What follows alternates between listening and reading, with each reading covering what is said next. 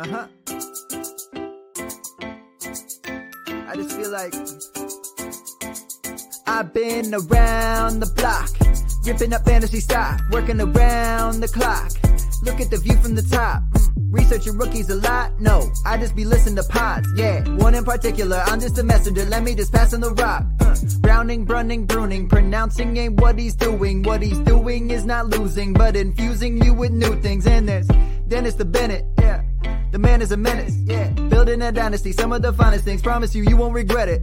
Sly as a fox, cultured in pop. Give him his props. Here is a thought, here is a box. And you cannot compare them at all, so don't even try. Careful with the news, but when you use a take, I take up Tony Fire. I mean Dyer, because anyone else is a huge mistake. Whoa, fantasy round table, fantasy round table. Yeah. Fantasy round table, come take a look at the crown, baby. Hey, fantasy round table, fantasy round table. Woo. Fantasy round table, come take a look at the crown, baby. Go.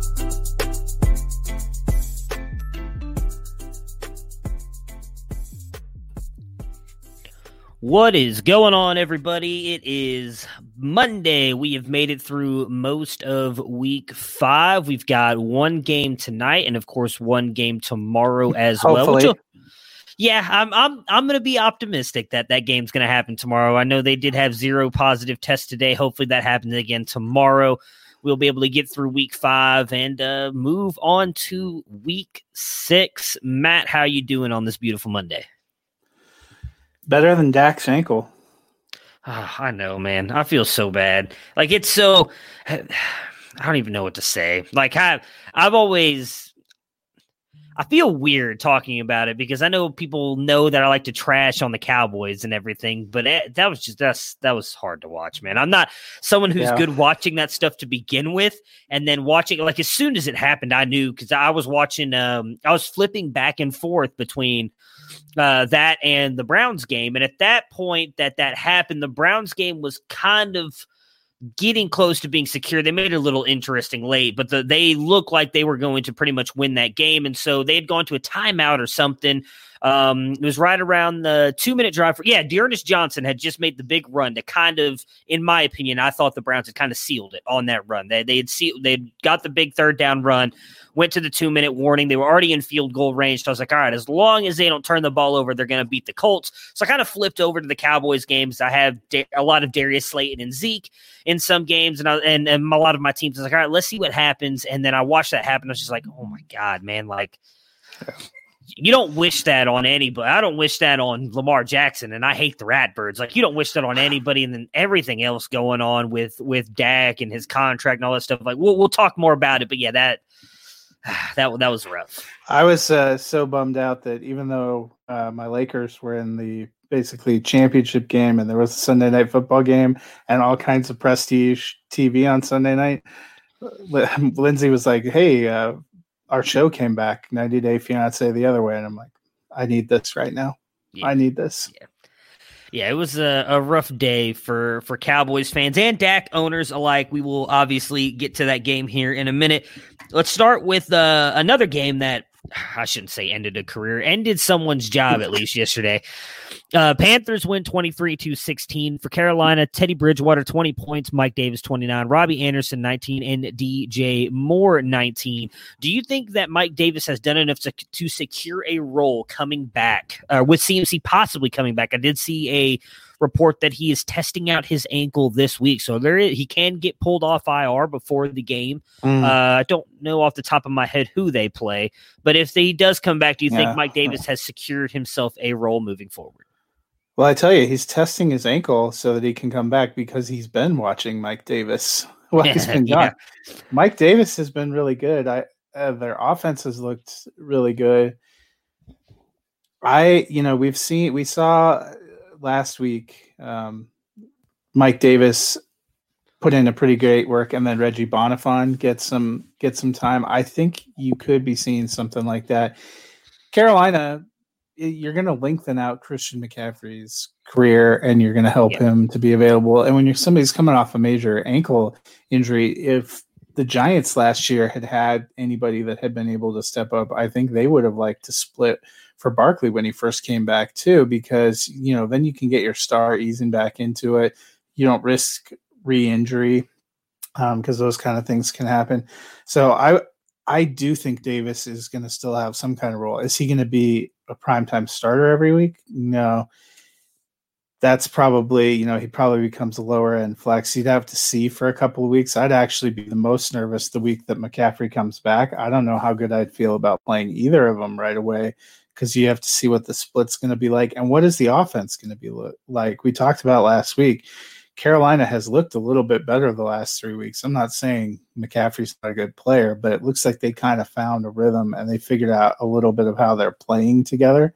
And so, they got their passing game going, which hadn't really been alive those first couple of games when McCaffrey is in there. I'm curious to see what happens when he comes back and adds into the mix. Maybe him being gone for a little bit was what they needed to kind of get going, get the new pieces acclimated, get to know the system a little bit. Yeah, I'm going to be – I think the first game back, I would still probably feel safe playing Mike Davis because I don't know if they fully throw CMC out there to – I don't want to say to the Wolves. He's healthy if he's out there. They're not going to – with the way Mike Davis has been playing and the way that team has been playing, like you just mentioned, they're not going to push CMC out there if he's only 95%. I do think they'll wait till he's 100%. Because Mike Davis has stepped up that well. I do want to apologize. If you hear my son coughing in the background or if I start coughing, we're getting over some stuff over here. So I'm trying my best to keep myself muted. What I'm more interested to see when CMC comes back is if this offense looks the same. We've kind of talked about it the past couple of weeks. They seem to spread the ball around more. It's funny, I posted a tweet about this yesterday. If you've been listening to us throughout the offseason, I was telling you I was really excited about this Panthers offense. Now, I thought it was going to be DJ Moore and Curtis Samuel. Robbie Anderson has surprised the hell out of me. I did not expect this at all out of him. But this offense has looked really good. I'll be intrigued to see if it still looks this good when CMC comes back or if it is more of just CMC and Robbie Anderson. I do think DJ Moore had a good game yesterday, but he's been kind of lackluster, I think, to be fair, throughout most of the season. But yeah, I think at least with the first week he comes back, Davis will still be a good player. And then moving forward, I'm with you. I'd be hesitant to expect CMC to go back to being that for sure 1-1 at RB until we see if they do give the split. Because in the past, if this was Ron Rivera and that coaching staff, I would say Mike Davis is nothing once CMC comes back, but it is a different group, and they may not want to put all that workload on CMC after him being injured. So that will be something interesting to watch. For Atlanta's side, Matt Ryan, 6 points, Gurley, 25, Calvin Ridley, 21, and Hayden Hurst, just 2 points, as we saw Julio Jones sat out in this one. Is Gurley becoming a reliable play for you? He's been majorly involved this past 2 weeks and scoring a lot of touchdowns, which I think is really saving his fantasy relevance. Yeah, it really seems like their pass offense has cooled off. Yesterday, the great Oz was a trendy pickup, especially with Julio Jones sitting out, and he gave you, I think, 1.9 points. Russell Gage has kind of disappeared. Hurst really hasn't gotten involved. It was basically Ridley yesterday and Gurley was actually the one that picked up the slack on Monday night when they were trying to make it close and trying to stay up with Green Bay. He's looked pretty good. And it is right about the time maybe it's just took him a few games to acclimate into the system and to get going and for them to figure out how to use him as a weapon, because Atlanta didn't have a lot in terms of a running game last year, and they haven't had a lot, the past couple of years. But I think he looks like he's run with some power. He's had some nice moves in the times that I've seen him out there. So I think it's a good sign moving forward. Atlanta probably also is looking at the fact that their defense isn't incredible, which is why I found it moderately ironic that they fired Dan Quinn and promoted the defensive coordinator to be the interim head coach. It's like the blind leading the handy capable. But for Atlanta, chewing up the clock, slowing the game down is probably going to help everything. And their pass offense doesn't really look in sync and doesn't look very good right now. Their blocking doesn't look very good right now. So I think Gurley helps a multitude of things for them. Yeah, I was trying to look. I can't remember who, what his name was. Raheem Morris, I think. Morris, there we go. Because every time I say Raheem Mostert, automatically pops up in my head, and I knew that wasn't it. And he was head coach for the Bucs at one point. Yeah, that's what I was going to say. I assumed that it was going to come down to him or Dirk Cutter, who were both at one point, head coaches for the Buccaneers. That's I think we found Dan Quinn's problem. Yeah, bad assistant coaches.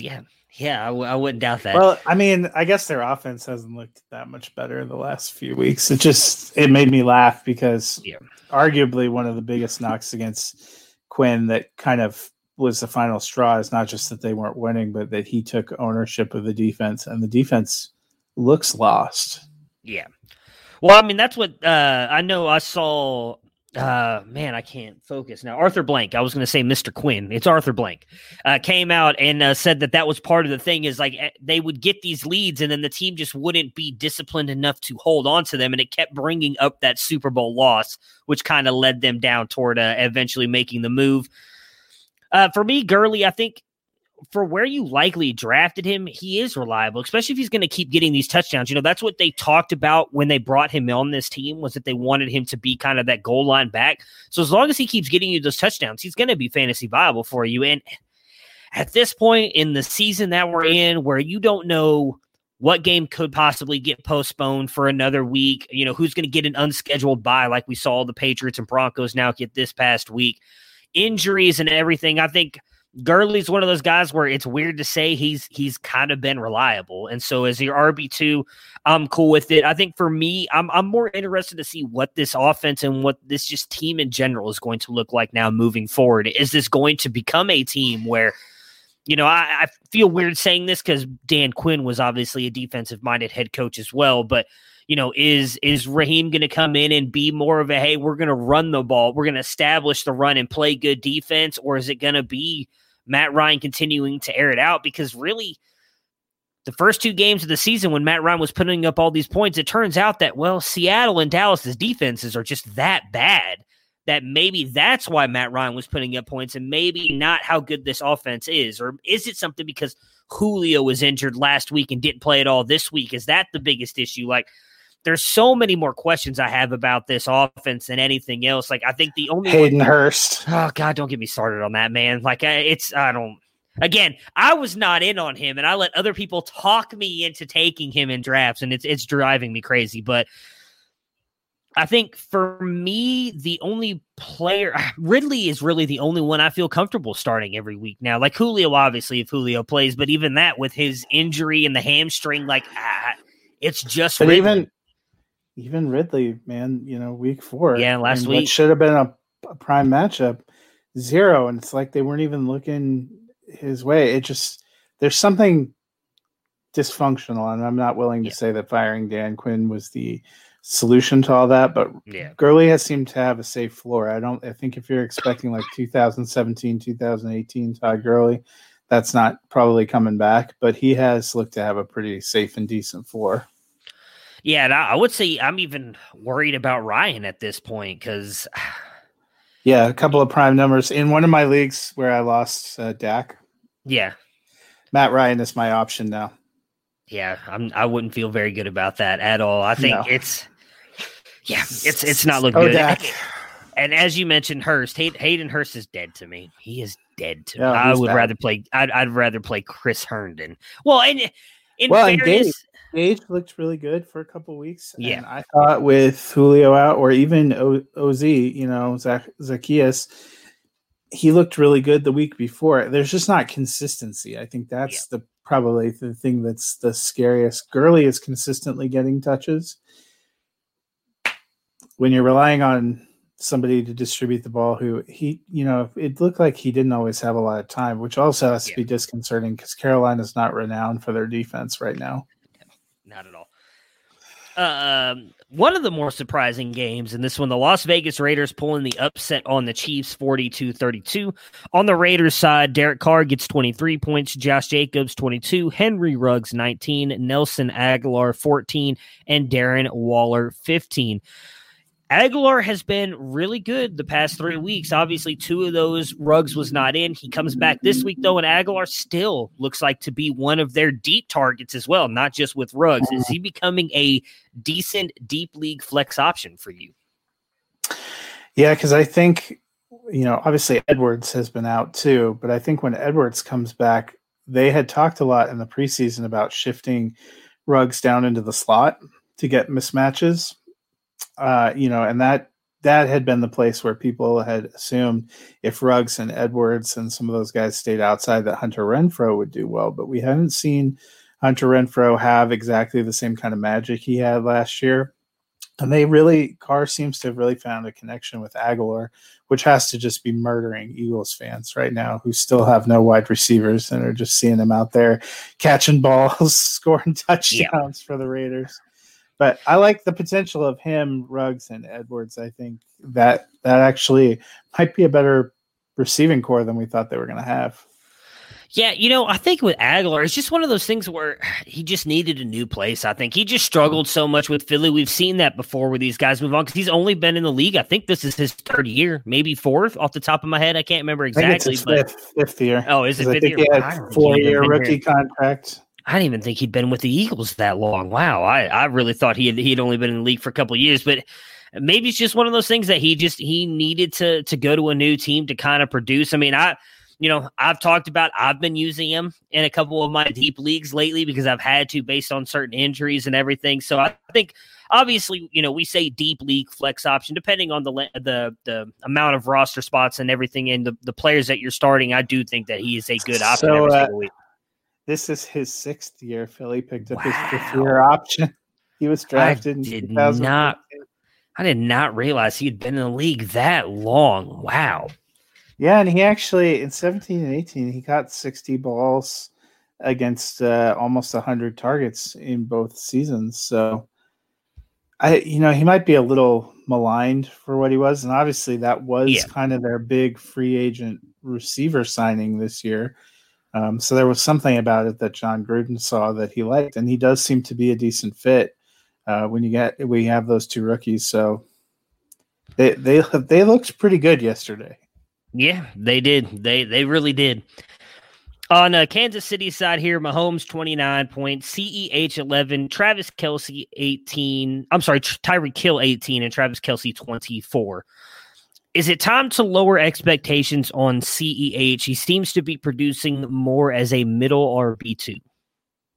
Yeah, and I kind of feel better probably having him in the running back 15 to 20 range right now, because I think we got pulled in a little bit because of Kansas City being a high volume offense. We saw weeks last year or at times where Damian Williams had some pretty big numbers, but overall their running backs, outside of Kareem Hunt, haven't really had those incredible weeks. And, the opening game, which Houston has shown throughout the rest of the season, they've been very generous on defense at times. It looked like, oh man, he's just going to kill it in here.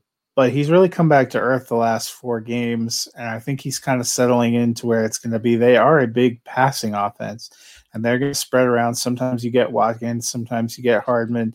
They seem to be consistently feeding Hill and Kelce. And we talked about, a little bit of the goal line inefficiency week 1. When they had a goal line rushing play yesterday, they did an end around to Tyreek Hill. They're not a conventional offense where they're just going to line up in a power eye. That's never really been Andy Reid's thing. So there will be games where he gets you 30 points, but there's probably going to be a lot more games where he gets you 10 to 15 points. Yeah, and I mean, again, that was my contention all along, and I think both of you and Dennis were all 3 of us were on that train. None of us were sitting there, talking about CEH being a RB1 this year. I know a lot of people really in on that, especially in redraft season, and we talked about it, but that was the thing. I kept bringing up, as you just mentioned, not only is this a heavy passing offense, it's a very explosive offense, and when you get that huge play to Tyreek or to Travis Kelce or Mecole Hardman, Sammy Watkins, whomever, that completely takes an entire drive away from CEH being able to do anything. Everybody liked to talk about Kareem Hunt, but as I've talked about, when Kareem Hunt did what he did, Patrick Mahomes was not the starting quarterback. It was Alex Smith, where they did not take the shots down the field like they do with Patrick Mahomes. So CEH is still very good, and I agree with you. He's going to get you those 30-point games. He's going to get you more. He's going to finish as an RB1 probably close to half the time on the season, maybe a little less. It's not like he's only going to get you RB1 numbers 2 or 3 times a year. He has the ability because of the offense that he plays in, but I'm with you. I think more often than not, he's probably going to be right between that 13 to 15 range, which is not bad. That's still great value. It's just not when I say this redraft wise, he was not worth a first round pick in my opinion. That's kind of where we were all, and I know you and Dennis being drafted as a top 5 running back. I just don't think you're going to get that. Yeah. Oh, yeah. I agree with you. That's why I said that in redrafts, I was never going to get him because he was getting now rookie drafts. I understand it. Rookie drafts, that's completely different. But when we talked about all our redraft stuff, we were talking about in I remember in my league, I think he went as the 4th running back off the board. It was Saquon. No, CMC went first. CMC, Saquon. I took Zeke, and then CEH went at 4. And I'm like, see, for me, granted, he ended up getting hurt. I'd have rather had Dalvin. Mixon has sucked, but earlier I was like, I'd have rather had Mixon at that point during the redraft season because I did not think the ceiling was as high for CEH as others did. On the next game, the Cardinals win 30-10 against the Jets. On Arizona's side, Kyler Murray, 26 points, Chase Edmonds, 20, Kenyon Drake, 13, and DeAndre Hopkins, 25. What are your thoughts on the RB situation here? Drake is getting a lot more snaps and is out there more consistently, but Edmonds seems to be producing more. Yeah, I saw the Tom Clissenberry posted the chart today, and I was kind of surprised based on the production that we've seen. Drake's still continuing to get 2/3 of the snaps pretty much every game, including yesterday. He's had really favorable matchups the last 2 weeks. 1 week he put up 3.5 points. Yesterday he did a little bit better, got a touchdown. I think he's probably a touchdown-dependent flex. Chase Edmonds probably is the same right now with the splits that they're doing. Yeah, I definitely agree. He's, in all honesty, kind of like what we just talked about with Todd Gurley. He's touchdown to pay. He's going to save your day if he gets that touchdown. Outside of that, he's probably not going to do much for you. It's one of those things where you obviously never hope for an injury or anything like that. But I do think if Drake were to get hurt or Edmonds would get hurt, one of these guys would be an RB1 the rest of the year because they're going to get the volume and do enough. I don't know about Drake. Man, it just seems like he is getting the volume right now, which is the real disappointment. I would be curious if they flipped volume, if Edmonds would be a better play. Because right now, that was what surprised me about the chart. Even though Edmonds is seemingly making a lot more of his opportunities, he's not getting a rise in snaps even yesterday.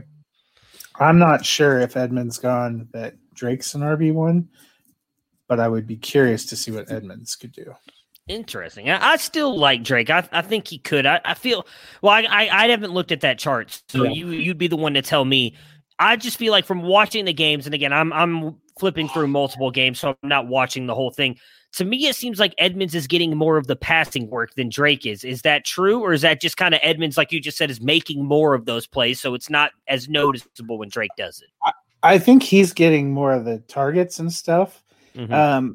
But what I was looking at was they had posted the snaps. I'm going to see if I can find the snap chart. To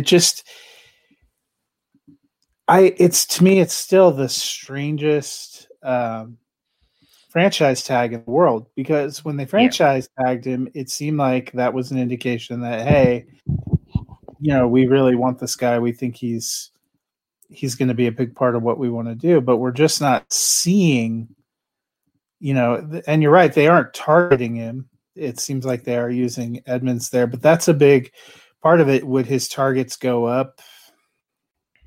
I don't know. Yeah, I think that's kind of where my thing is with Drake is last year. That's what we saw him really thrive on, though. Like I remember in the Browns game, he got 2 rushing touchdowns, but I think the other 2 were both receiving touchdowns last year. Like he did a lot of work in the receiving game. That's kind of always been his thing, even in Miami. He's not a great runner. He's just not, but he is really good in the receiving game. So, and I think Edmonds is getting that work. Snaps. Cardinals weekly snaps. Kenyon Drake, 58 week 1, 50 week 2, 44 week 3, 37 week 4, 50 yesterday.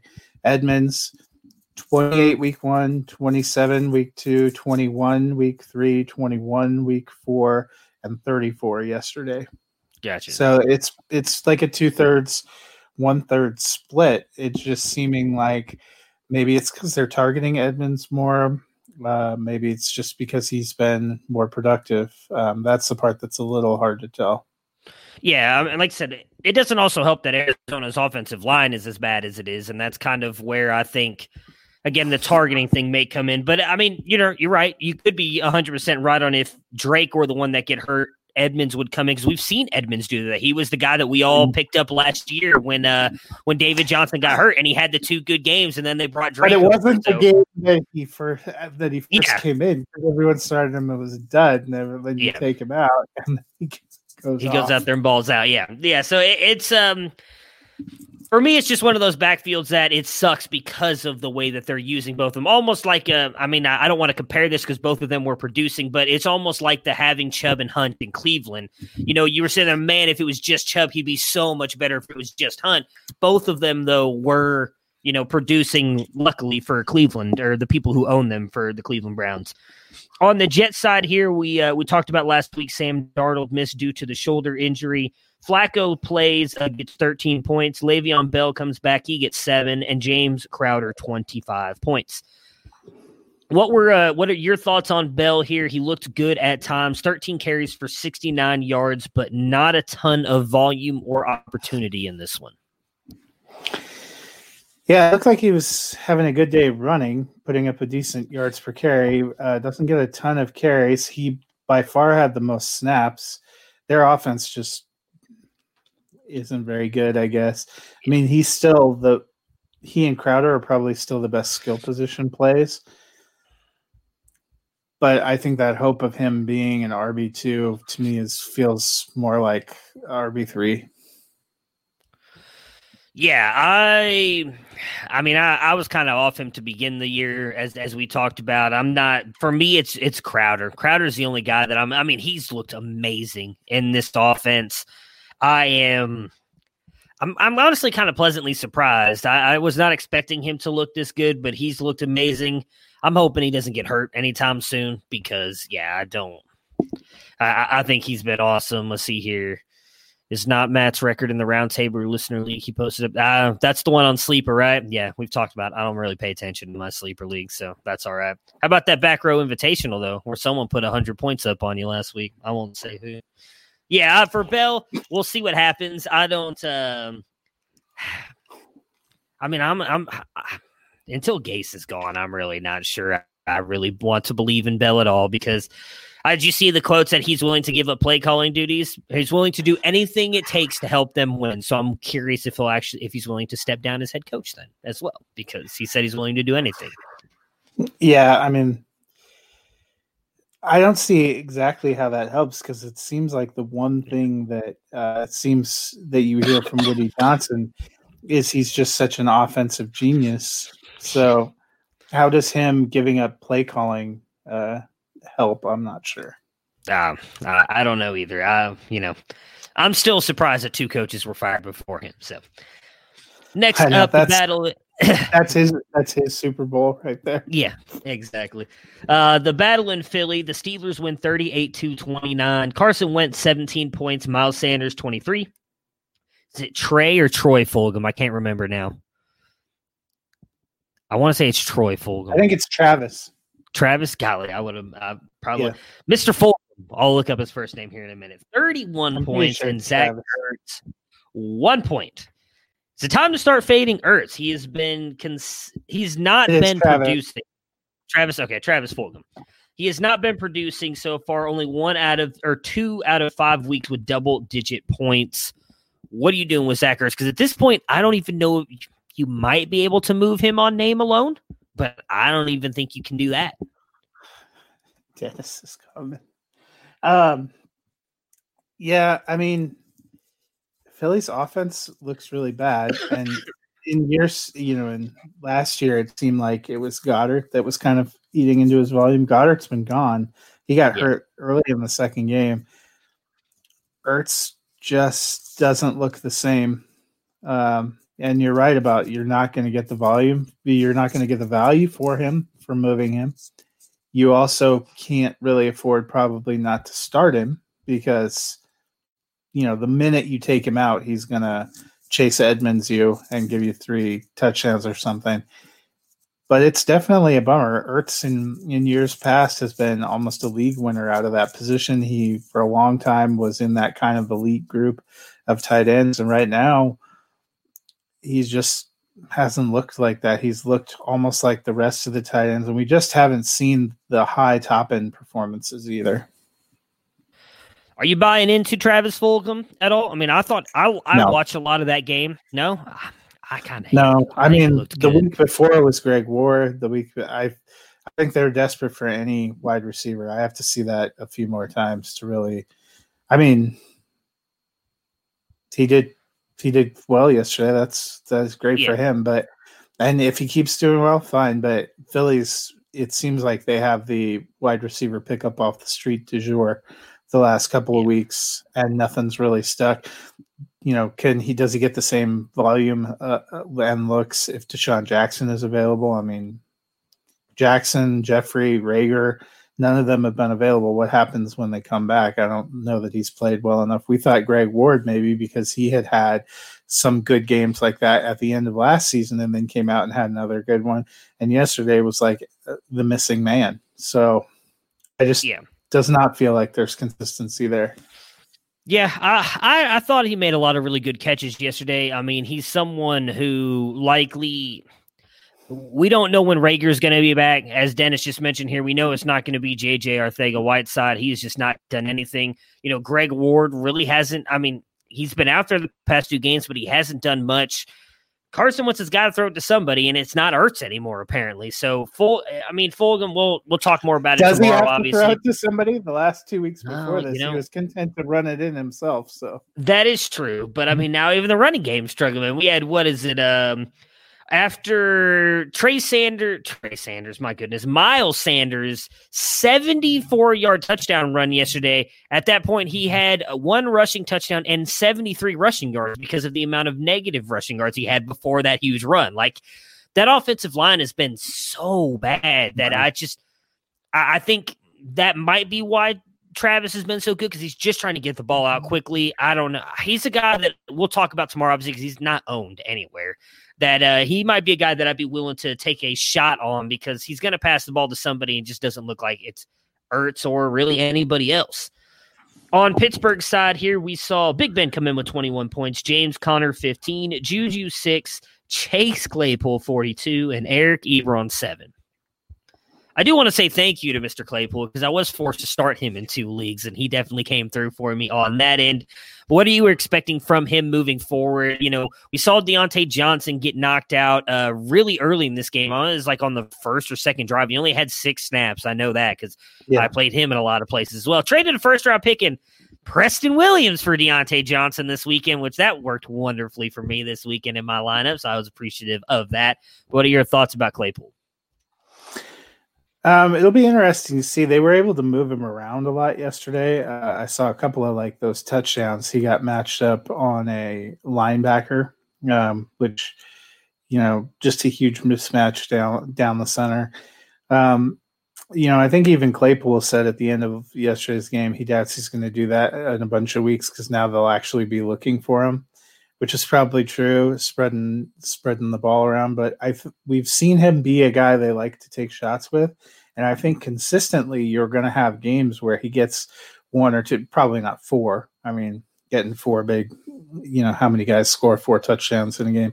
If he played for the Cardinals or the 49ers after he scored those 4 touchdowns, they'd probably take him out of the next 3 games just to be safe because that seemed to happen to Tevin Coleman, getting talked about as in the same breath as Jerry Rice one week and the missing man formation the next 3.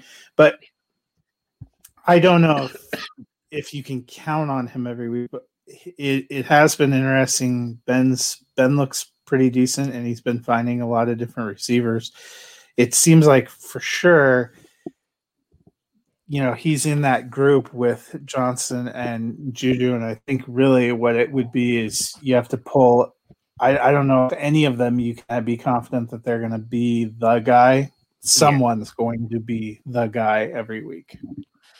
Yeah, I think Juju's been, unfortunately, kind of disappointing. He had the 2 good games, hasn't done much really the past couple weeks. He's been okay, but not great. Deontay Johnson had the 1 big week, got injured in one, got injured again last week. I think the biggest thing this says to me is that Claypool is clearly past James Washington. I think Washington is kind of the guy clearly that's on the outs here. I do think it's good for Pittsburgh moving forward. You got a guy that, a lot of people questioned them taking him in the draft, thought he was going to be a tight end. Again, I think we learned our lesson. Stop questioning Pittsburgh when they draft wide receivers because they know what they're doing. I would honestly think this means more toward dynasty-wise at least. In my opinion, I think it's Claypool and Johnson moving forward. We haven't seen much of them talking about re-signing Juju. I don't know if they will or won't. But Claypool looks good, but I don't know if you can trust it every single week. But I think he's kind of like Aguilar. We talked about earlier. He's one of those guys now that's going to be in consideration for one of my flex spots every single week because now he has that opportunity to get you a touchdown or possibly even 2 every single week with the way that we know Big Ben will be looking for him, especially with as bad as Ebron looked yesterday. I mean, he almost, I can't remember if they called the second one back or not, but I know he had 1 fumble and the other one was like a fumble / interception. I think they called it back, but he just went back to his old Detroit days of dropping the ball every time it got thrown to him. So, I think the tight end position in Pittsburgh is going the way of non-existent, and that might be more of a Claypool role moving forward. Rams beat Washington 30-10. For the Rams, Goff 24 points, Henderson 21, Akers 6, Robert Woods 17, Cooper Kupp 11, Tyler Higbee 3, and Gerald Everett 13. Akers looked good in his return. Henderson was explosive and looked to kind of take that role back over after the weird week last week. Everett and Higbee were splitting in this one. Is the Rams offense just a complete committee? Yes. Yeah. Yeah. I mean, they used all 3 other running backs. They're using all their tight ends. They're using everybody. I think the hopes that Higbee had kind of established himself as the top tight end the last 2 weeks, we've seen Everett be the one to get touchdowns. One as a rushing touchdown just to annoy the running back owners. It was nice to see Henderson. He got in as a rushing touchdown. He got in as a receiving touchdown. That was good. 9 carries, 63 yards for Akers. He looked good when they gave him the ball. Brown wasn't too bad either. To me, I think Henderson and Akers are probably the ones I feel the safest with moving forward. Ask me again next week. It could be somebody completely different, but I think the ceiling for any of them is going to be capped, and same thing for Higbee. And because they're bouncing around using running backs and tight ends, it to me is capping the ceiling for the receivers too. Because you see one or both of the receivers have a great day, then the running back and the tight end doesn't. Or if one receiver has a great day, one doesn't, and there's a running back and a tight end, they have a good offense, but they can't all have good days. This is what we've seen before. And they don't have the clarity of like a Chiefs where Hill and Kelsey and Mahomes are probably going to get theirs, and then maybe the running back. The Rams, it could be Woods and Higbee. It could be Kupp and Everett. It could be Henderson and Everett. It could be, they have too many guys that are, and it's a great problem for them to have as a team, but it's not great for us. Yeah, I mean, I think the only person you probably feel good about at that point is Goff, because he's going to likely, especially if he's throwing it to the running backs, he's going to end up getting a lot of points. I think for me, you're still starting Woods and Kupp pretty much every week just because they have so much upside. Like, yeah, I agree, it caps their ceiling, but they have a ton of upside. The tight ends and running backs, yeah, that's where you're going to have a headache every single week, especially if you own multiple. If you own Akers and Henderson or Brown and Henderson, whatever, you're just kind of sitting there be like, all right, who's it going to be this week, flipping a coin and hoping for the best? But I still think Woods and Kupp are pretty safe, man. It does suck because it does seem like Woods, which we kind of talked about a lot in the offseason, how he never seems to get the respect, has seemed to have been outproducing Kupp for the most part this year again. But I'm sure now that I say that, Kupp's going to go on like a string of like 3 straight weeks of like 20-plus points, and then Woods will bounce up. It's just, yeah, it's very, very frustrating and confusing. I think the running back tight end, if they're mixing them into things, hurts Kupp more than it hurts Woods. I agree, because Woods is the downfield target. Yeah, that's that. Mm-hmm. I agree with you 100% there. On Washington's side, Kyle Allen gets 9 points before he gets knocked out in this one. A head-to-head hit with Jalen Ramsey went into concussion protocol. We saw Alex Smith come in. He got 1 point in this one. Antonio Gibson, 10 points. J.D. McKissick, 10 points. Terry McLaurin, 5. And Logan Thomas, 1. So I think we saw that Washington didn't look much better without Dwayne Haskins being in there. Don't think worse. Yeah, I would say that it doesn't look like he's going to be starting again for them anytime soon. And the fact that reports came out that he is going to likely be traded. So what do you think they're doing? Deadline. Yeah, what do you expect from the Washington quarterback position moving forward? And how much does this hurt? Gibson, I think, is somewhat safe because he's still going to likely get dump offs, whether it's Allen or Alex Smith there, and he's still going to get the rushing work. We talked about this a little bit Friday and in our Discord channel that for us, at least for me, I won't say all three of us, but for me, Terry McLaurin was almost quarterback proof so far. He didn't look it yesterday, and maybe that was due to Allen getting knocked out and Alex Smith coming in. Alex Smith has not played football in over a year at this point, so maybe it's going to take him a game or two to kind of get back into football shape if he has to start again, if Allen doesn't get out of concussion protocol. But I think now, after watching the game yesterday, I'm more worried about McLaurin than I was coming into the game. Yeah, and I sort of changed, I said if you're going to make a change and start somebody else, it should be Smith. I watched him play. I'm not sure that he is better than Kyle Allen anymore, and that hurts a little bit. I would think Smith probably going to get the start. It's a feel-good story, at least for Washington, but they looked really bad yesterday, and I don't think the Rams are exceptional on defense, so that would give me a moment of pause. But they still get 2 games with Dallas. Anybody looks good against Dallas. They still get to play the Giants. Anybody looks good there. The Eagles, not much of defense. And to be honest, their division leader is still 2-3. They're only a game out of first, even though they haven't won since opening weekend. So they could turn around a little bit, but I'm with you. It makes me a little nervous about Terry McLaurin going forward. I think it's not just that he had been quarterback proof. He actually had a connection with Haskins going back to their college days. Even when Haskins wasn't doing very well last year or this year, he was finding his friend Terry. That's not necessarily the same kind of situation that he's going to have with a Kyle Allen or a Alex Smith. It might actually be the worst, his chemistry with Alex Smith, because we don't know how many reps they got together and what exactly they got to play and go together. But nothing about the offense looked that great yesterday. It was exciting that Smith got in the game, but I don't know that it meant that much for them going forward. All right, next up, we've got the Bengals and the Ravens. Ravens won this one 27-3. Joe Burrow just 4 points, Mixon 15, T. Higgins 10, and Tyler Boyd 8. Should the Bengals just move on from A.J. Green? Got a hamstring injury in this one. Haven't heard the severity on it yet. At least I haven't. Is it time to just kind of move on? I also don't know if you saw they caught footage on the sideline of Green appearing to have a heated discussion with the coach where he appeared to say at one point, just trade me. So that, I think, made some people speculate, how injured was he? Is he really injured? Is it not a good fit? Is it not some analysts had pointed to a pass kind of over the middle where it looked like Green didn't make a great effort for it and let it get intercepted.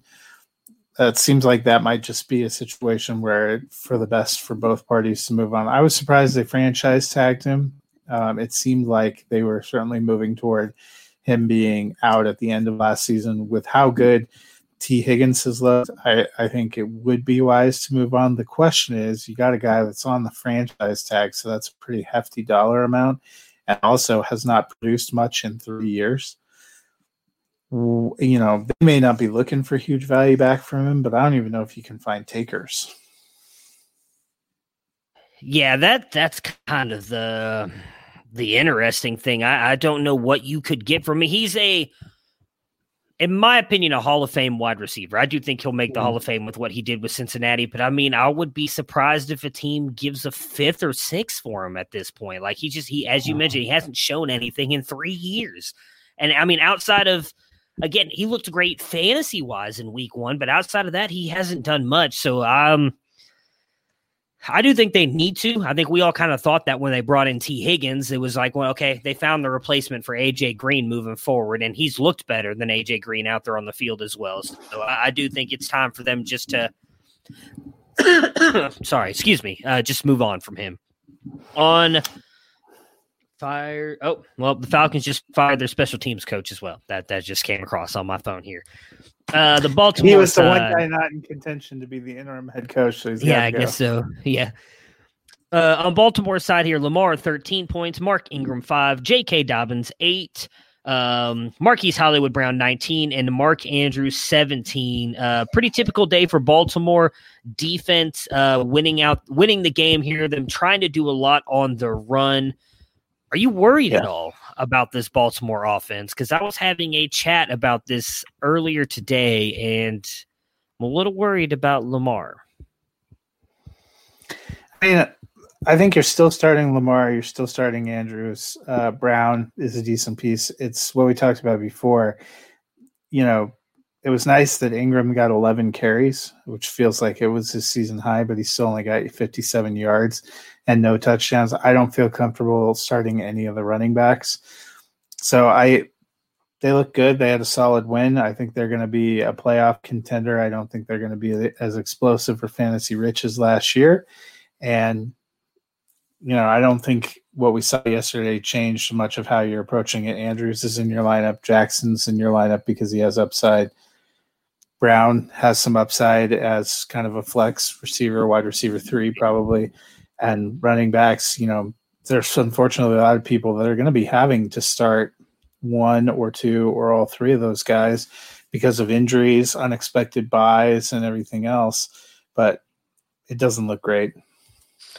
Yeah, for me, and I said this in there, and I know a lot of people, I say this and people think I'm immediately hating on Lamar Jackson, but what I've brought up, I've watched a little bit of their games the past couple weeks, and I'm going to point out that for me, I don't think their run game looks as great. Lamar aside, Lamar's still dynamic when he's running the ball, but their run game aside, if you actually look at it based on the breakdown from last year to this year, there's not much of a difference from the amount of times they're running the ball and their actual yards per carry. It's pretty much matched up, but to me, it doesn't look as explosive as it did last year.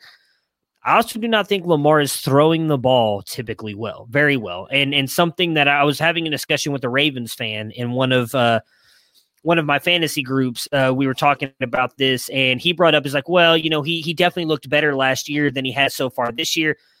And I wonder if that's, and it's something I brought up last year and I got heavily criticized for it, was that maybe because when they started off the season, they played a lot of really bad teams. They played a lot of really bad teams. And Lamar still, in my opinion, struggles to throw the ball accurately. He can. There was a throw against the Browns. I talked about it in that chat. He threw a ball to Marquise Hollywood Brown that was on a frozen rope. That elite quarterbacks make those throws, but he doesn't do it consistently enough. And we've seen it now the past couple of weeks. He has not put up that much fantasy points. This is kind of why the 3 of us have talked about you never draft a quarterback early. Those people who took Lamar Jackson in the 2nd round now of their drafts are struggling because he is not putting up those 30-point games that he has in last year. I feel good about it because it's making it look better that he's going to finish right around QB5 or lower like I predicted earlier in the year. I'm a little worried about him. It does seem like something we talked about with the Chiefs game. If it's a close game, which this game was for a little while, the Ravens didn't really put this away till toward the end of the 3rd quarter. If the game is close or the Ravens get behind and they have to throw the ball more, they just seem to be struggling this year. And I don't know if that's something defensive have figured out, a way to slow down Lamar. What? I can't say, I'm not a defensive coordinator, but to me, he just doesn't look quite as explosive or as good throwing the ball last year as he does this year. So I don't, it's still early. That's definitely what's going to impact the running game a little bit too, is because they're coming up and defending against the run. And then, you know, he's not, they they want him to beat them, and he's not doing it. We'll have to see. He hasn't been incredible, but he hasn't been terrible. To me, you're still getting okay. It's almost like Mahomes last year, coming off the year where he threw 50 touchdowns and 5,000 yards. Anything he did was bound to be a little bit of a letdown. I think Jackson's still going to finish as a QB1. Probably, I mean, you could be right that he'll be 5. He could be lower than 5, honestly, because what we have really seen is the explosion. They're letting Russell Wilson off the chain. We've seen Josh Allen explode. There's enough guys that are having baller seasons that he could get pushed down.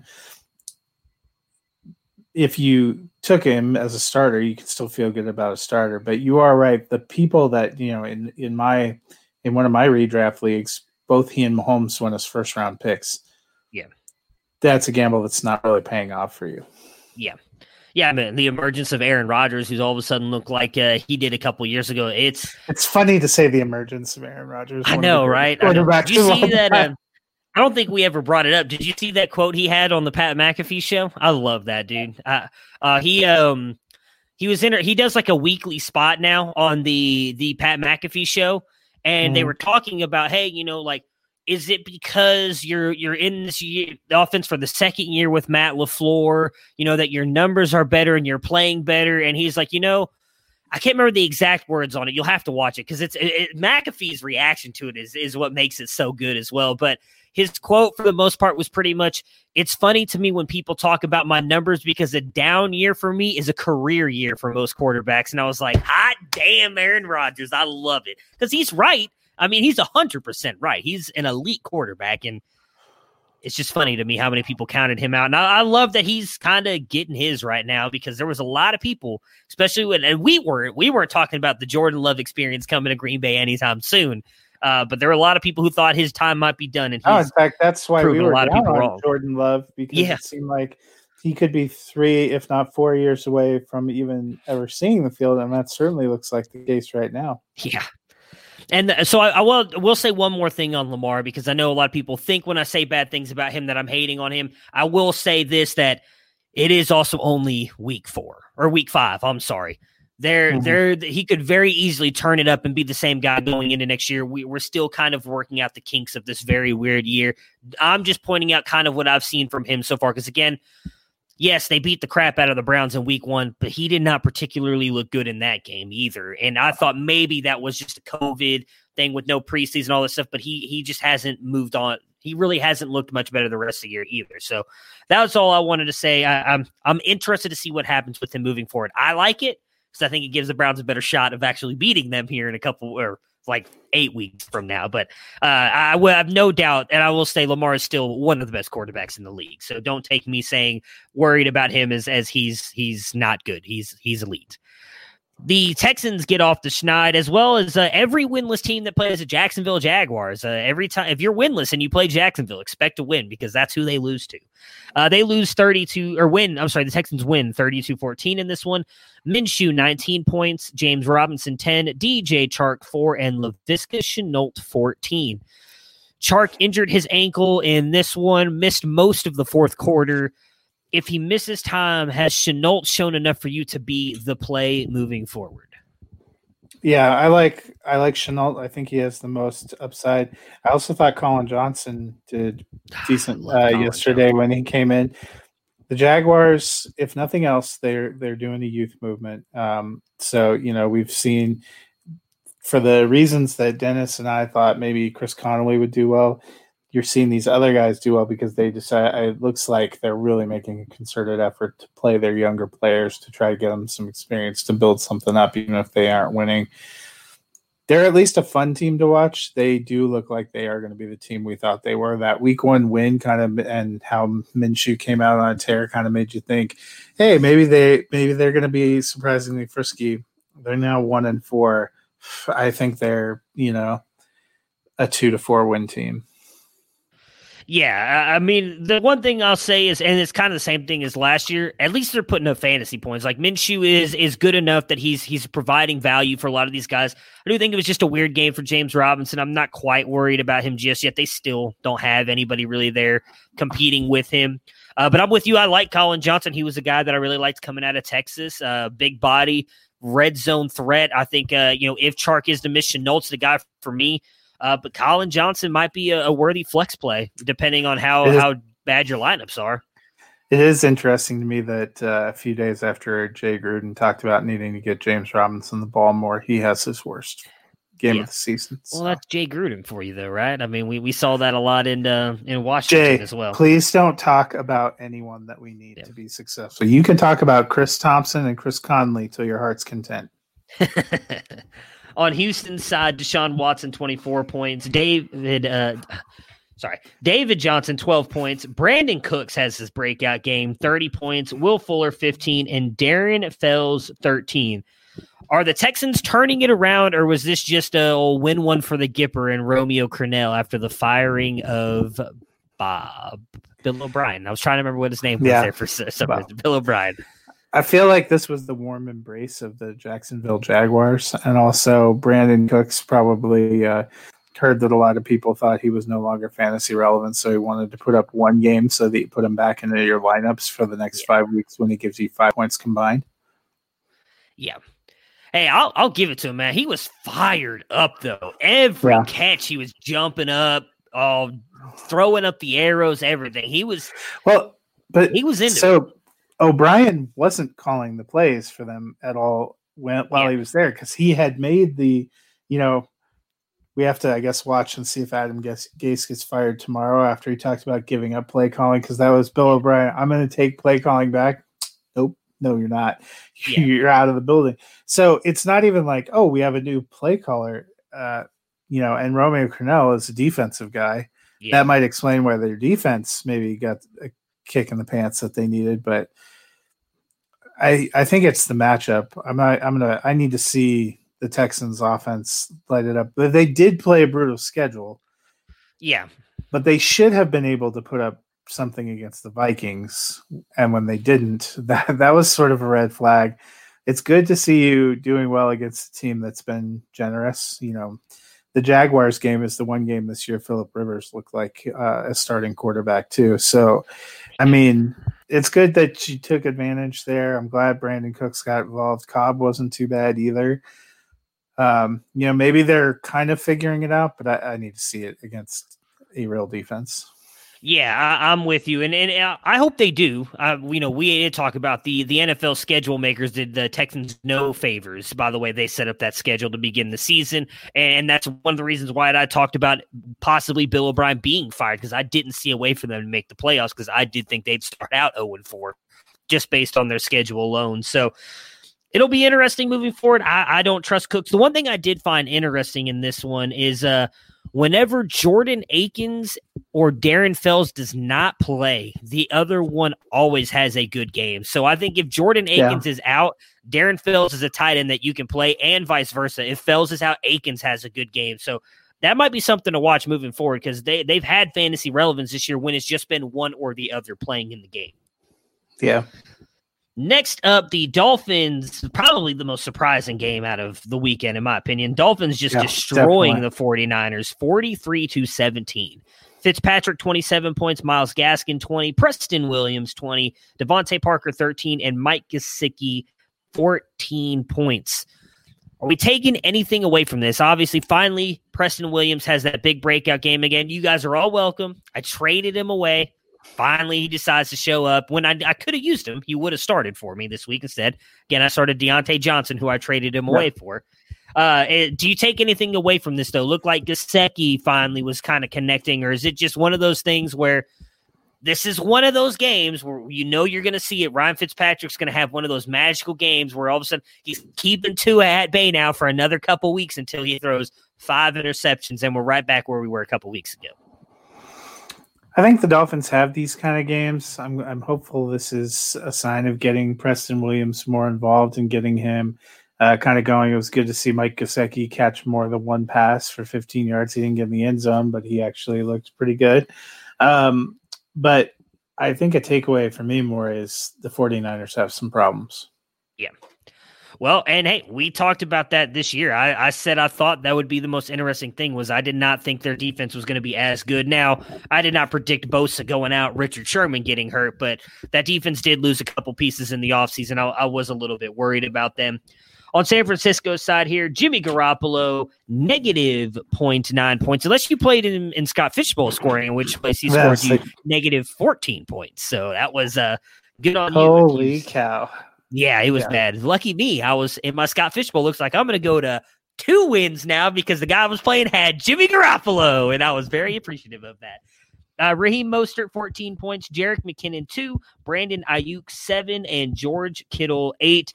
Jimmy G obviously looked really bad. We don't know if that was just a performance thing. Kyle Shanahan did kind of intimate that it might have had something to do with the ankle and him not be fully healthy. Yeah. Well, he had no power on his throws and no mobility, which kind of tells you maybe he wasn't ready to go. So I guess the big thing, well, let's start with the running backs first. Raheem Mostert was back. I guess we just leaned in all Mostert because he was getting most of the carries week 1. Looked a better back here. It's Raheem Mostert now. Thought he was going to split, but he came out and he got most of the work, and he looked good when he was about the only 49er offensive player that actually looked good at times yesterday. Yeah. I mean, and I will say, Kittle, it's just one of those games. He got 13 targets. Yeah. I mean, I saw someone talking on Twitter today about possibly trading him away. Yeah, there were people talking about trading him away because he's just been so bad. I'm like, well, he was hurt for 2 games. He scored 40 points last week. Yeah. I was like, calm down. He got 13 targets. Like, he was very heavily targeted. He just didn't have a good game. So, yeah, I'm with you. It's hard to shine when your quarterback play is not good and not very even. None of those receivers look like that. And Jimmy G just, I think he probably wasn't ready and they put him back. But the real question is, was that a setback also? Which it very well could be. 49ers have a real problem. I would guess if Jimmy G can't go, CJ Beathard is the one that goes in because Nick Mullins didn't look much better. Yeah. Well, he looked good one game, but then kind of really fell off. Yeah. But I think the 49ers have problems because their division is running away from them right now. Yep. Yeah, it's not looking good for San Francisco. The best game of yesterday, at least in my opinion, the Browns winning 32-23. On Indy's side here, Phillip Rivers 5 points, Jonathan Taylor 15, and T.Y. Hilton 12. The offense did look bad. They were bad for fantasy. I keep doing it. Mo Alley-Cox.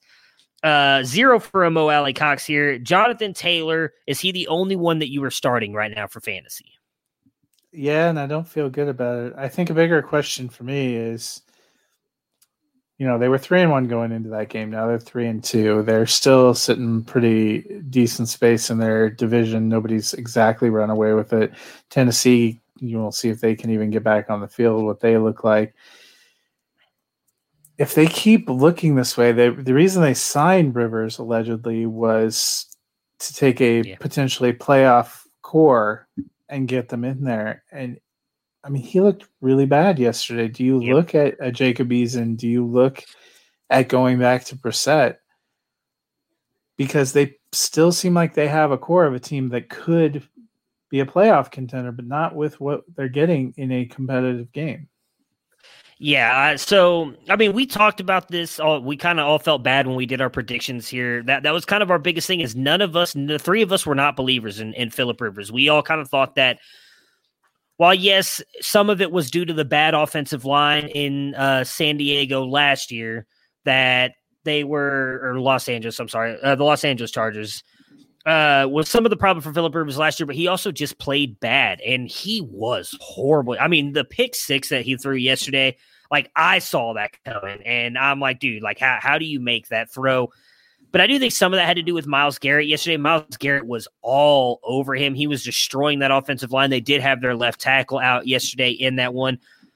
I'm honestly worried about Jonathan Taylor too. Again, I watched that whole game. The way that they were mixing in Nyheim Hines was just outstanding to me because Taylor was gashing the Browns at times. The Browns have had a really good run defense, and Taylor was still getting a lot of really good plays. And then they would bring Nyheim Hines in there, and he'd get like 2 yards.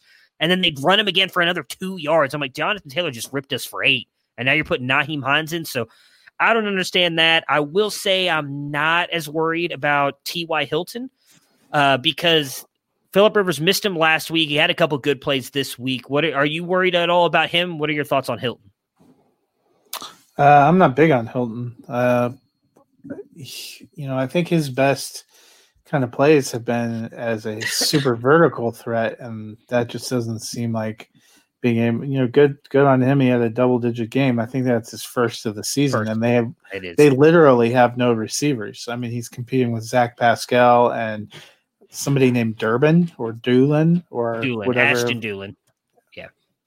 It could be Ashton Kutcher for all I care. I mean, it's not, they didn't even get their tight ends involved yesterday. They didn't get a lot of passing to backs yesterday. They don't look good as a passing offense. So I will say on the tight end thing, I wouldn't panic too much if you own Mo Alley-Cox.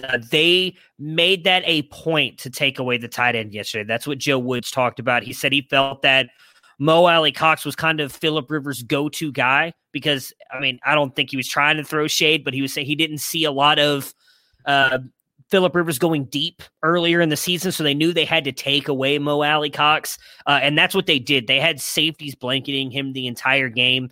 Sucks for someone who started Mo Alley-Cox in hopes because of how bad the linebackers had been for Cleveland, but they did make it a point of emphasis to take him away, and they did that yesterday. So not quite as worried about Mo Alley-Cox moving forward, but that was the pride of Mahomes. That's right. Yes, he was one of those low-end sleepers for a lot of people last year in Ashton Doolin, though I don't think he was drafted by the Colts. They think they picked him up after the fact. He got drafted by somebody else. But anyways. I think for Cox, it's not just a low-volume passing offense. It's the fact that they're also still using 3 tight ends. Well, yeah. I am actually fading all of them because until we can see them a more consistent passing game, which we haven't gotten in 5 weeks now, or them honing in on specific targets. What's going to happen when Pittman and or Paris Campbell comes back off IR? I'm worried about that. Well, there was a lot of talk. Again, I'm obviously we're all big Paris Campbell fans on here. There was a lot of talk that Campbell may not come back this season. So I'm worried that he won't. And then, I mean, you've talked about it. I know Dennis talked about it because his wife went through this with the I can't remember what it's called. Is it compartment leg syndrome or whatever it was that happened with Pittman? Like, there's a realistic shot he may not come back either. So I'm with you. Right. Well, so then you still only have 9 people that he's spreading the ball around to instead of 11. That's more of what is troubling. Cox had his big games when Burton was on IR and Doyle was out with an injury. Yeah. Now they're both back, and we thought, well, that won't matter. It has kind of mattered. They use all 3. They target all 3. This is not like an offense where Phillip Rivers is completing 35 passes for 300 yards every week. He's completing like 12 passes for 12 yards every week. That's more of a concern. Yeah. Well, I will agree with you that Phillip Rivers is more a concern for me than the weapons because he has not looked good. And when you can't get the ball to your weapons, they can't do anything with it. So on the Browns side here, Baker Mayfield, 15 points, Hunt, 18, Jarvis Landry, 12, Odell, 11, and Austin Hooper, 10. For me, Hooper's been getting more involved. So if you're a Hooper owner, you got to be excited about that. They are really actually starting to target him more now. Part of me does think that that's because Bryant got hurt early in this one and Njoku was just coming back. Still not sold on Hooper. All those Hayden Hurst versus Austin Hooper better season bets are the people with Hayden Hurst are starting to feel real bad. Oh, well, yeah, because Hurst, again, I wasn't on Hurst anyways, but, I'll say a little disappointing, I think, for me, for Baker. If you go and look at his stats, he was like 15 of 23 for 200 yards and 2 touchdowns in the first half. And then was 2 of 8 for 8 yards. I think it was 8 yards and 2 interceptions in the entire second half of the game. something I posted on Twitter. They've got to find ways to kill these games away, because this is 2 weeks in a row that they've almost given the game back. Now, some of that wasn't on the offense and defense. Obviously, when you let the special teams take a kickoff 101 yards back right after you just got a pick six, doesn't help you at all. But all in all, I do think that, I am a little worried. Baker got beat up a little bit in this one. The chest injury, said he hurt his ribs, probably wearing a flak jacket for Pittsburgh. He said he's going to play. Odell, Landry, both looked good. Hunt looked good. I do think they kind of dispelled the wondering if D'Ernest Johnson is going to be anything. It was like an 80 to, I think, not. Yeah, it was like an 85 to 15%. He'll be something in the same so, way that Gus Edwards was something last year when Baltimore was winning big. As long as Hunt stays healthy, he's going to be the guy. Now, I would be a little worried. He did pull up a little bit in the fourth quarter there. That's why D'Ernest Johnson came in and did get the big run to salt the game away. But he did come off the field, steal. It looked like a hamstring injury too when he went over the sideline, not the groin. So haven't seen anything about that. The Browns are beat up a lot. They have a tough game moving forward. But all in all, I think, Jarvis has started to look like he's getting more and more involved in the offense. So I think you're good to roll with those top four guys. Well, Baker depends on what quarterback you have. Hunt, Landry, and OBJ, I think you're good rolling with him, and possibly even Hooper now with him getting more and more involved.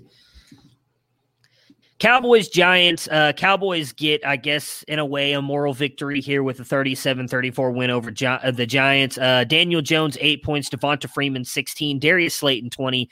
And Evan Ingram, 9. A better game here for the Giants, but this was probably the best matchup for them in a get-right game, which they still lose. Jones does not come through for you. Continuing to struggle with those turnovers, interceptions, and fumbles. What are your thoughts on Jones? And then did Slayton, Ingram, Freeman do enough to show you that you're willing to give them one more week, or do you think it was more just the matchup? No, I mean, I'm glad Slayton got me what he did, because I ended up having to start him with the unexpected bye and with the unexpected Michael Thomas being ruled out because he punched a teammate. But this was a get-right soft matchup and still was not a very good performance. Freeman looks like he's going to be okay, maybe have nominal flex value because he was double digits last week. He's getting dump-offs, and he does seem to be kind of taking over as their lead rusher. Slayton probably is a low-end flex, only takes a couple good passes to really make it, and he's their best option there. But Jones looks terrible. Jones looks like he's regressed. He looks like he's a QB3 at best. Yeah, I mean, Evan Ingram could have had a bigger game here. They called the fake punt back, which he would have gotten a touchdown on. Got a rushing touchdown in this one, not even a receiving touchdown. So that's, yeah, it is what it is. Yeah, I'm hopeful Slayton can keep doing this, but yeah, I'm with you. I think it kind of goes back to the Phillip Rivers discussion we were just having. When your quarterback is playing this bad, it affects your weapons all around. And if Daniel Jones is going to continue to turn the ball over, that's going to affect Slayton. For Dallas here, Dak gets you 13 points, Dalton 2, Ezekiel Elliott 23, CeeDee Lamb 20, Michael Gallup 11, and what do you know, Amari Cooper just 4 points. He'll have 28 next week, guys, so don't panic. I've learned not to doubt Amari Cooper. Cooper did have probably the most important play of the game, though. Yeah. When Dallas was backed up and needing a drive, he got a ball that he took for a big first down that seemed to spark them. He was not hugely involved, but he and Gallup on that last drive. Yeah, I was about to say Gallup. They had nothing going into that drive as somebody who was playing them in a few places, and both of them really kind of stepped up in the clutch. Yep. And that was when Dalton was their quarterback, which makes you wonder, maybe he'll have a little bit of a better veteran connection there. Yeah, so is Dalton worth a pickup if you own Dak or if you don't own Dak? Yeah, I think Andy Dalton's throughout his career with lesser supporting cast than what he'll have in Dallas has been a decent fantasy quarterback. He may not have always been the most clutch playoff performer, but he's always been a pretty reliable and pretty successful guy, and that's why they brought him there. And he has an exceptional supporting cast. I think if you're talking about, would you rather have him or Phillip Rivers or Daniel Jones or some of these guys, or even Baker? No offense to Baker, but no. I think Dalton Dallas also looks like they're going to be a team that's going to continue to have to throw because even against soft offenses, their defense isn't incredible. Yeah, I'm with you. I mean, Dalton is a guy, when you really go back and look at it, he was always finishing right in between that 10 to 14 area for fantasy. He was always a good quarterback. I put this out on Twitter when everybody was kind of panicking about Dak and the Cowboys. I'm like, look, I've never been the biggest Cowboys supporter, but number one, they're in probably the worst division in football right now. And in all honesty, has been kind of the past couple years. He's got the best team around him he's ever had around him. And remember, he took the Bengals to the playoffs multiple times with less weapons, a worse offensive line, and Marvin Lewis as his head coach and Hugh Jackson as offensive coordinator. He's in an all-around better situation. I think Dalton is going to be just fine. I'm curious to see if they try to lean more on Zeke. Now, obviously, losing Tyron Smith earlier this week is not going to help with that because that offensive line gets hurt. But I wouldn't be surprised if they try and lean a little bit more on Zeke. That's how they started this team out to begin with Dak and leaning more on Zeke in the run. But I still think all three wide receivers have great value because Andy Dalton is a really good – he is a good quarterback. He is better than your average backup. He is an average NFL quarterback, and now you have him going in there. Yes, it's going to take him probably a week or two to fully get integrated into the playbook, but moving forward, I'm with you. I think Dalton's a worthy pickup if you have Dak. You just mentioned it. Their defense is so bad, so he may not throw it 50 times a game like Dak did, but he's probably going to throw it 35, and Dalton's good enough to put up points. So I'm with you. Dalton is a worthy pickup, and if you're a Cowboys fan, I would not be panicking too much. I do think even losing Dak, and that does suck, and we can obviously talk about that here for a minute, but having a guy like Andy Dalton, we talked about it, as much crap as everybody wants to give Jerry Jones, that was a great move by him, and now that's going to pay off huge for them, right there. And I think if you're Dallas, if you really want to, very true at this point.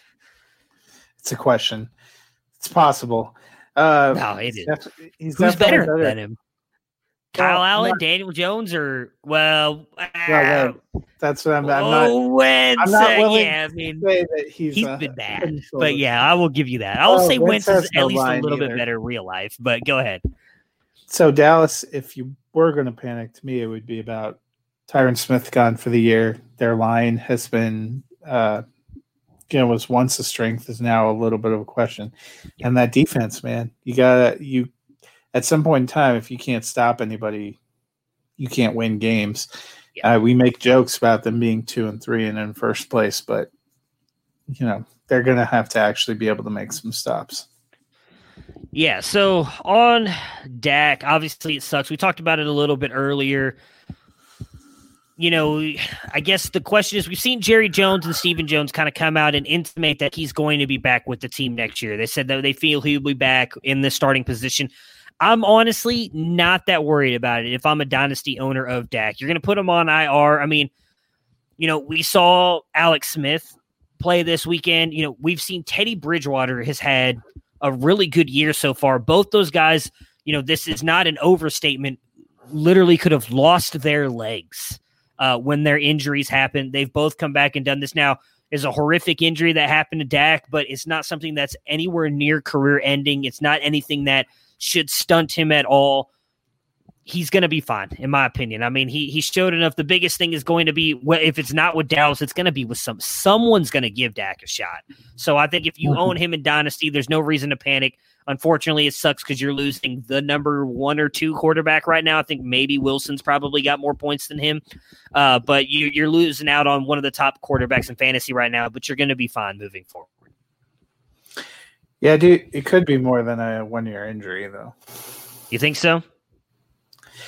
I mean, you're saying it's no way career threatening. I saw some people who have medical background who said that is something that you would have to watch, that it,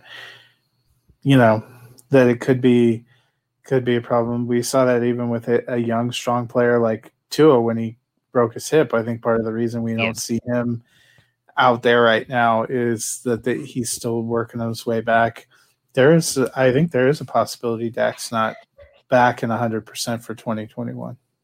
Interesting. Okay. Yeah. I mean, I was I want to say it's Dr. Chow, I think is his name. He does a lot of stuff on Sirius XM radio, and he was talking about the fact that he didn't think it was going to be like it's a serious injury, but in the fact that he doesn't think it's going to threaten Dak at all moving forward. It's something that can be rehabbed and good moving forward. Hopefully not, but I still think it's a little early too. I read a lot of people with the fact that they took him to the hospital and performed surgery right away. When those kind of injuries, they typically like to wait and see the swelling go down. Tells you that they were worried about nerve damage. Those kind of things, the foot was turned the wrong way. So. Yeah, it was a compound fracture and dislocation of the ankle. It's, Dak is somebody too who we've noted has been a guy that part of the reason he's been super elite too is what he gives you in the running game. Or yesterday, his touchdown was not a passing touchdown. He went and caught the old Philly special. What does it do to his mobility a little bit long term? There are still some questions. I have him in tons of dynasty leagues. I'm not dumping him. And I think if Dallas doesn't give him a big contract, they're going to be shamed out of football. And if they don't, somebody will. From that standpoint, I don't worry. But it could be a little bit to be back to what we've been accustomed to seeing. Last game on the docket here, Seattle pulling off a huge win against Minnesota in the last seconds of this one. Kirk Cousins, 14 points, Dalvin Cook, 19, Alexander Mattison, 16, Adam Thielen, 29, Justin Jefferson, 5, and Irv Smith, 10. Irv Smith finally gets going a little bit here.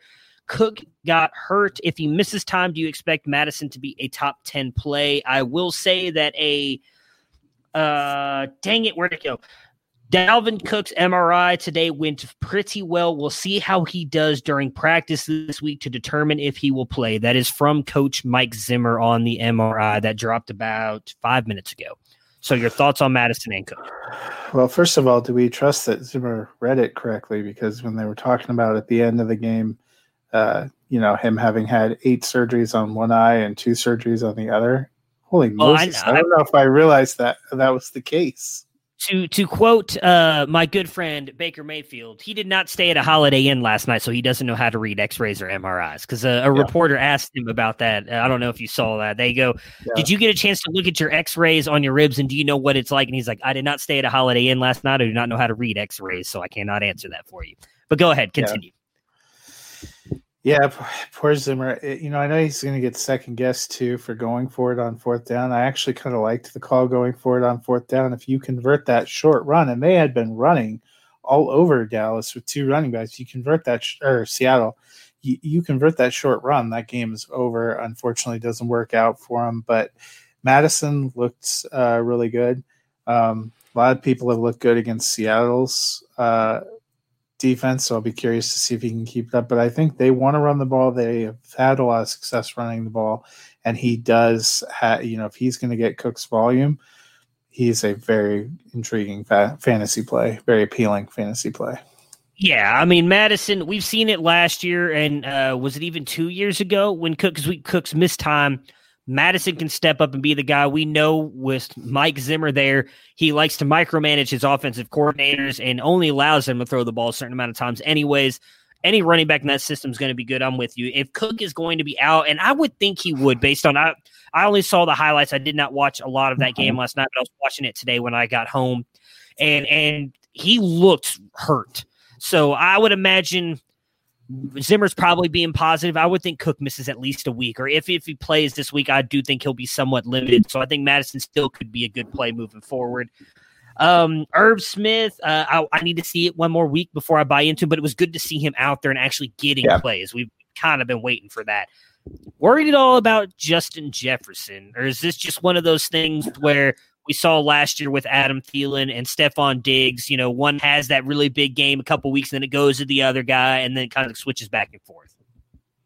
Yeah, I'm not necessarily worried, but I don't think I was expecting Jefferson to be a high-end wide receiver 2 every week. We think Thielen's probably a wide receiver 1. Jefferson in that 2 to 3 range. He had about the same kind of game as Lockett. Yeah. Speaking of Lockett, on Seattle's side, Wilson 24, Carson 19, DK Metcalf 27, and Tyler Lockett 8. I'm sorry, Will Dissly 8 as well with Lockett. For the Seahawks, are you really only starting the core 4 here in Wilson, Carson, Lockett, and Metcalf? Yep.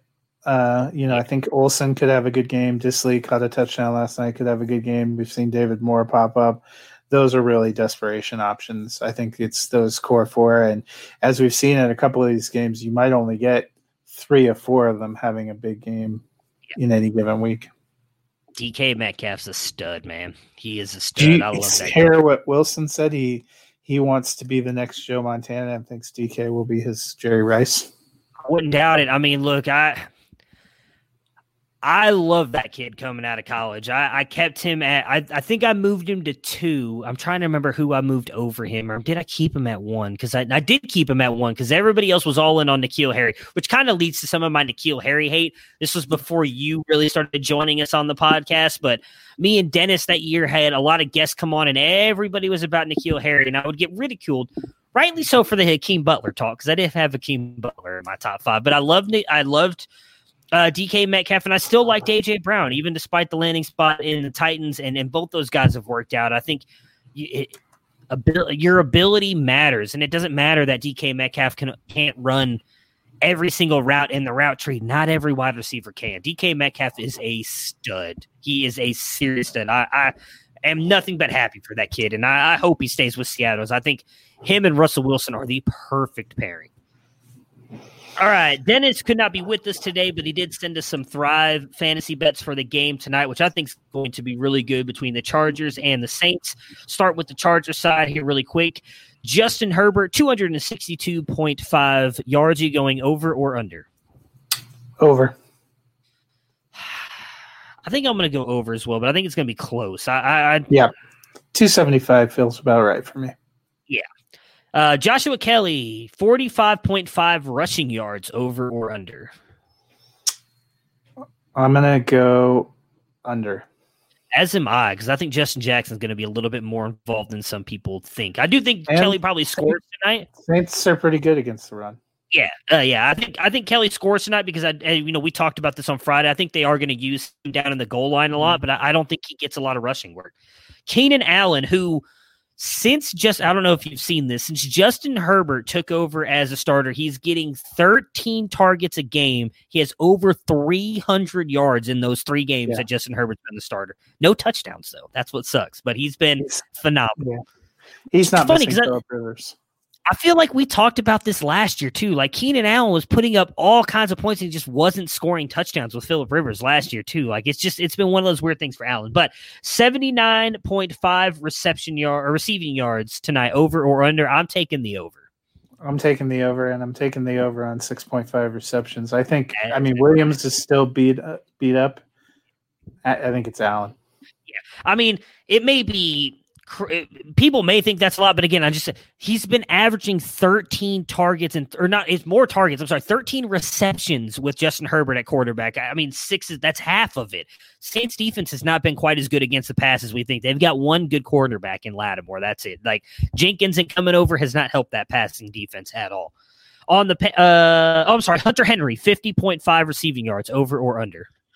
I'm going to say under. I feel like 50 yards might be exactly it for him. Yeah, I'm with you, but I do think he scores tonight. I think he's going to end up getting a touchdown, but I'm with you. I'm going under on Henry. Drew Brees, 266.5 passing yards. I'm going to go over. I'm going to take the under. I'm going to say 250 yards. All right. 2.5 passing touchdowns. I'm going to take the under. I think he only gets 2. I'm not as I'm going 3. Alvin Kamara, 122.5 total yards. I'm taking the over. Yeah. And then Emmanuel Sanders, 53.5 receiving yards. I'm taking the over.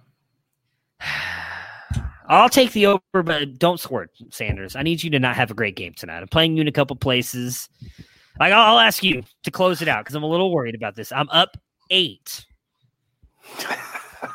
But I've got Herbert. Going. Okay. He's got Emmanuel Sanders. So I'm feeling okay about it, but knowing my knowing my luck in fantasy this year, I feel like this is going to be an Emmanuel Sanders 10-catch, 3-touchdown game, and Justin Herbert's going to shit the bed because that's been my luck with fantasy this year. I think Traquan's the one that's going to get the touchdowns. Sanders has been in the 10 to 15-point range, which has been good, but it's been more like 5 receptions for 80 yards, which is why I'm going over on the yardage. He hasn't been their big touchdown guy. He's been the moving down the field guy, and Traquan seems to be the red zone. Traquan, Kamara. Hey, I hope so, because I'll just put it to you this way. In one of the Devy leagues I'm in, one of the ones I was forced to start, Chase Claypool, who put up 42.6 points in that league, and I'm still probably going to lose. Like, that's my fantasy season right there in a nutshell for you. Me and Matt will be back tomorrow. We will recap the Chargers and Saints game, and we'll probably talk a little bit about the Bills and Titans, which I think is going to be a good game, in hopes that no more issues pop up with that. And we'll obviously talk waivers as well.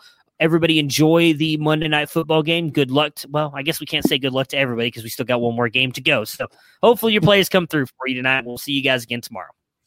See ya. Prepare for glory! I don't know if you got your popcorn ready. Do you got your popcorn ready? I came out the womb, I was ready. And he's hit the end zone for an unbelievable touchdown. I would be honored if you played football for this team. Throw it up above his head. They can't jump with me. Golly. Oh, they tackle him at the 40-yard line. Who can make a play? I can. Who can make a play? I can.